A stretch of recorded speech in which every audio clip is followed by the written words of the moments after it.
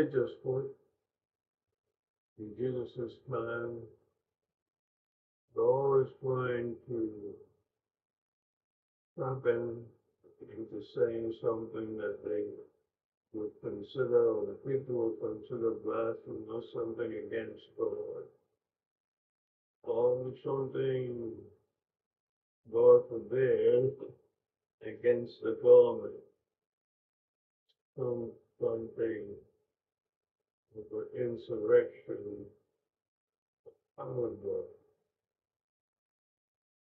And they just didn't come up with any questions. These questions were carefully selected, targeted to get a response that they would like.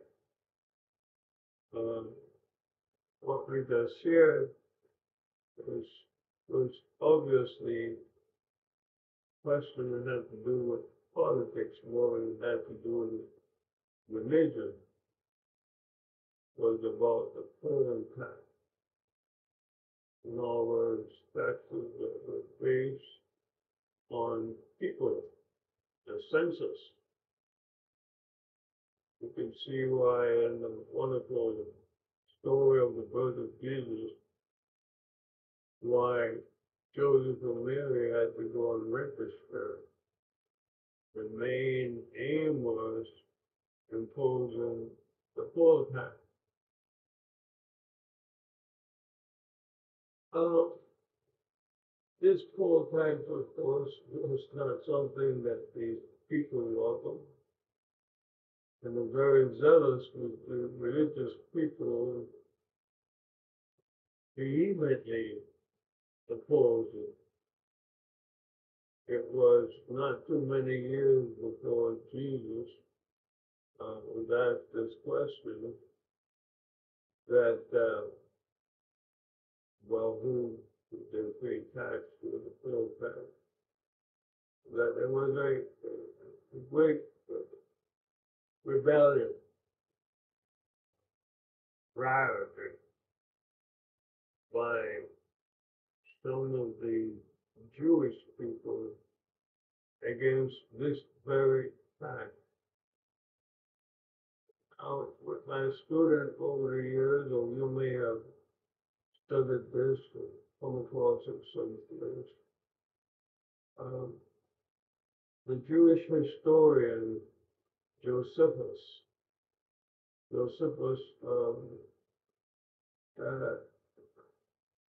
biblical scholars, Christians like to refer to Josephus because in his telling of the Jewish history, there were a few mentions about Jesus himself, which is a good thing, and you're evangelizing to lift up to people that, Jesus was a historical person. He did live.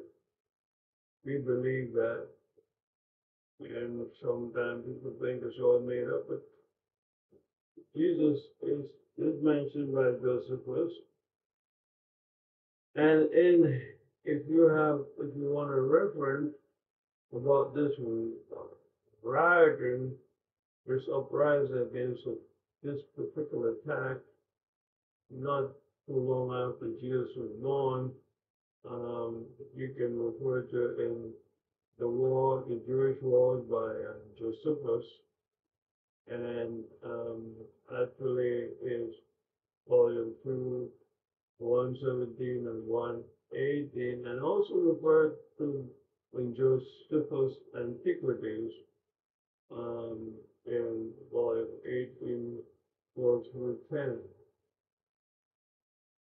Now, this revolt that happened, Jesus was, very young, and it's still fresh in the mind of the people, in the mind of the Romans, and it forms a background to this question that they brought to Jesus.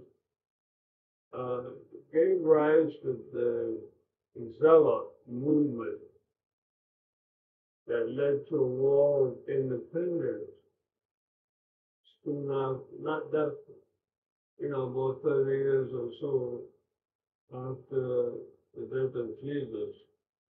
Eventually, this war led to the destruction of Jerusalem and the temple.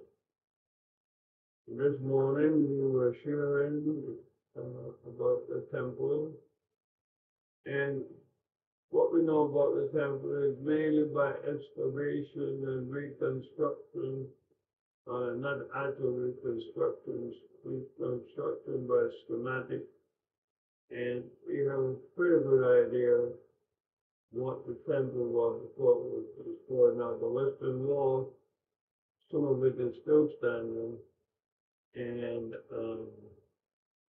that is what is called a Wailing Wall. The Jews still go there and pray at that wall. It's one of the great Christian and tourist attractions when you go to Jerusalem. So what they were asking him about was a very sensitive situation, very, very delicate, and angels on the verge of any time you could have a riot and turmoil going out. The riot and that eventually proved disastrous, as I said before. Really a hot, red hot potato. And this morning, as I was sharing, I told the congregation that part of the temple was actually a Roman garrison uh, in the temple compound. Roman kept soldiers there all the time because they were always afraid that there might be some uprising, particularly on religious days, and by zealot and religious groups. And so they had to put it down these these riots from time to time. Just build a garrison right there, uh, known to us as the Antonia. Antonia. Now, such an innocent question it seems like, and this was definitely intended to seem innocent. And the Caeser answer, hey, it's a regular question that comes up all the time, but it's not very, not necessarily tricky on the surface, but it was indeed really tricky. What if Jesus had said, no, you don't have to pay taxes? Well, they would have denounced him to the Roman government. That's explicitly see that in all the gospel, like in Luke 20:20. Oh, here's another Galilean inciting the Judeans to rebel. Just like another person whose name was Jesus, incidentally, did a few decades before. Judas is really the Hebrew name that we get Jesus from. And indeed, there was this rebellious leader who was called Judas, who definitely had a rebellion. So we say, hey, here's another Judean, another Judas. So that's if he said no. But what if he had said yes? Hey, the crowd would have loved that. Hmm. But not really, would it? That they should pay taxes. Uh, they would turn the crowd against Jesus? So yes answer, the Romans would be against Jesus, probably a lot of trouble, even more than death. And if we gave, said yes, oh yes, that would not make him very popular with the people, and particularly with the people who were following him. What Jesus did is gave an answer that did not make him fall into either of those spots. And it's not that Jesus was just simply being evasive or even given a clever answer. It was more than that. And in several ways, it undercut and undermined the question that was brought to him in the first place. So Jesus dealt with this trick question in a way that was remarkable. And of course, once again, left those who were questioning him with their mouths wide open. This morning, I also shared about the temple shekel. So, in a sentence, this trick question had to do with the temple and the temple shekel. You see, one of the reasons that people could not give Romans money directly to the temple is because of the depiction of the Roman emperor on the coin itself. In fact, some of the coins actually said that Caesar, the Roman ruler, was a son of God. Ev Phileos, son of God, Phileos, son of Eve, God, divinity. So Roman coins were not allowed, and the Roman government didn't care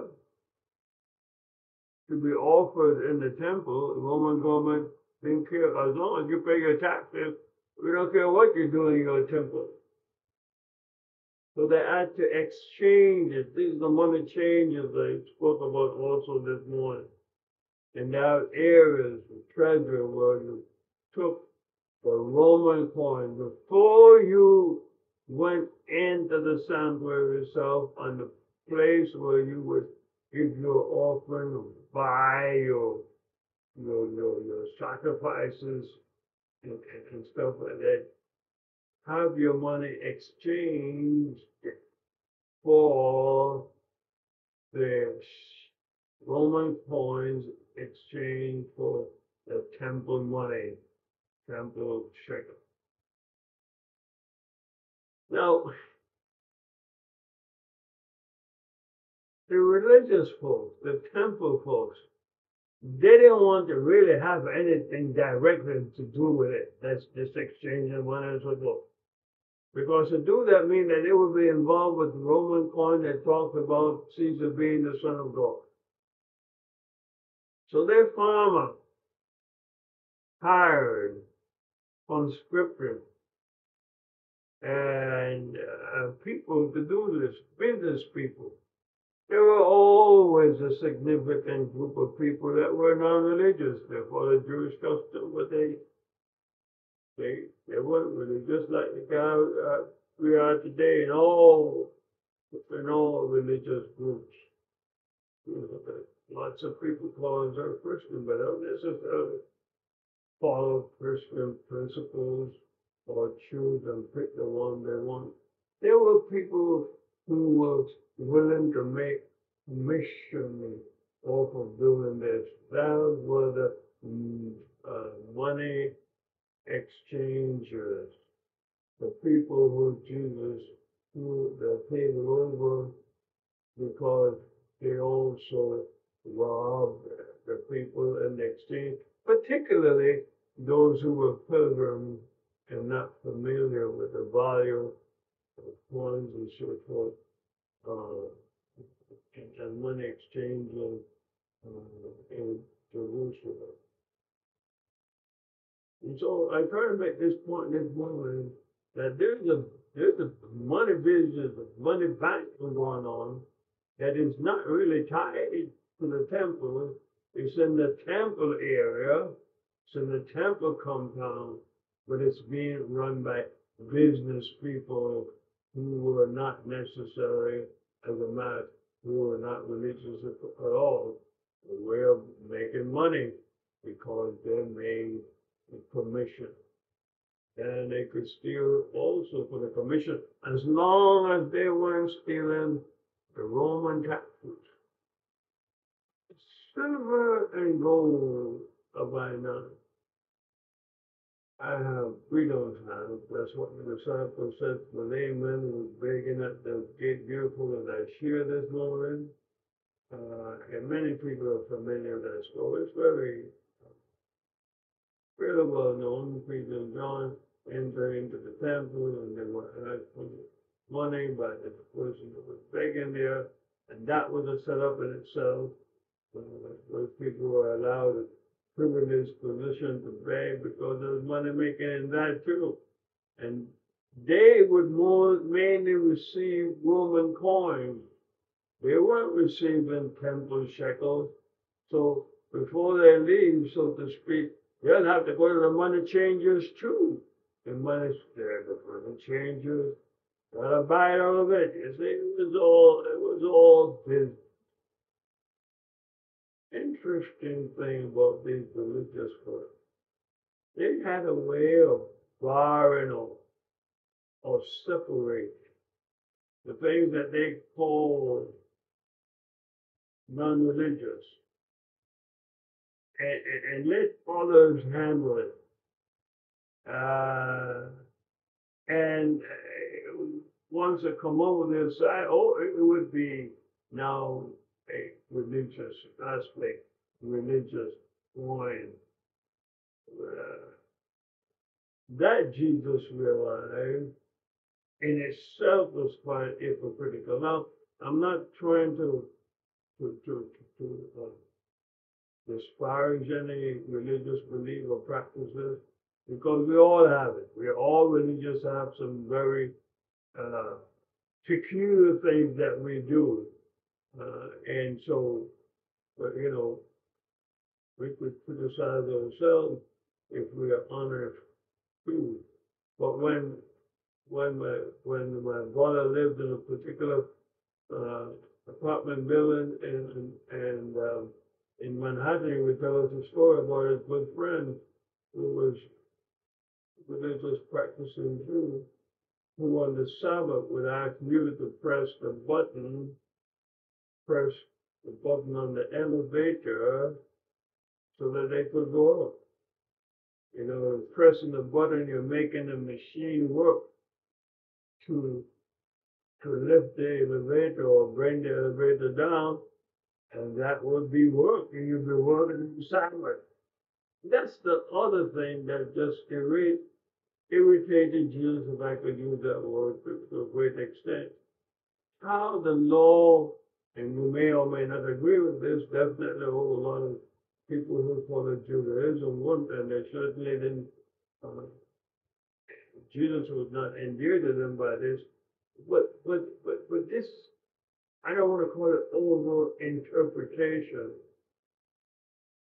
of the law, and that's something that we could say. dispute, but certainly it comes to a point of, I don't want to call it ridiculousness, but when you really come back, when you really think about it, is it really what's going on? And that's why we're studying Paul on Thursday night, because where is mercy? Where is grace? I mean, when you have an animal that fall into a ditch on the Sabbath, let the animal die. God forbid a human. You know, we get it because we work to take that person out of it. So you see where I'm going.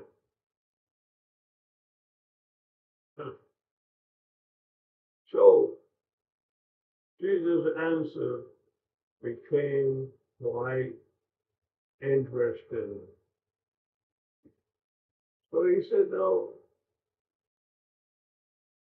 give me a Roman coin. And the interesting thing is that Jesus didn't take out a Roman coin because he probably didn't carry any coin at all, any money at all. But one of those religious people were able to give him this Roman coin that talked about Caesar being the Son of God, or have a depiction of a man, even if it didn't say that. One of the things that they hated about the Roman authority over them was these coins had a depiction of a person on it. And if you go back to Exodus, you see it was strictly forbidden. Look at Exodus 20 and 4.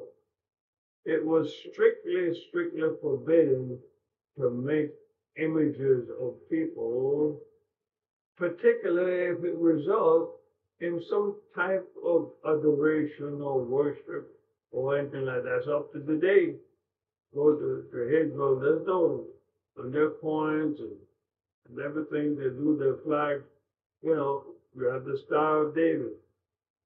That's it. You don't have the picture or depiction, rather, of a person. So where was Jesus twisted them up? So if I kind of paraphrase this, hey, you have that Roman coin? Yeah. Are you supposed to have Roman coins ever? Or are you supposed to walk around with temple shekel? If you have the Roman coin, give it back. But you're not going to give it back, huh?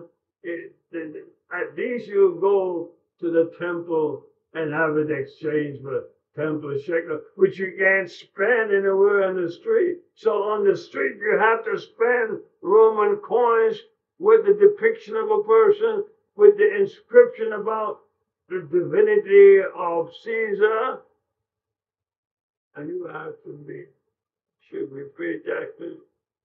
You pay taxes all in all different ways. You just try to avoid it. I mean, make it, sanitize it when it comes to the temple. So there is a presupposition behind the question, right? The incompatibility between loyalty to the government and loyalty to God. And that is what came up in the war where they had about this taxes before. So how are you really, do you have allegiance to live to God or man-made stuff? And no matter how many coins the Romans could make, and no matter what type of inscription they might make on it, and no matter how they may want to equate Caesar is the Son of God. It's all human. It's all people. Caesar, the Roman Empire, they are not called. And I could stop there today. I think there's quite a bit more to it, but that's what I wanted to bring out today. Basically, that's what I really wanted to share. And I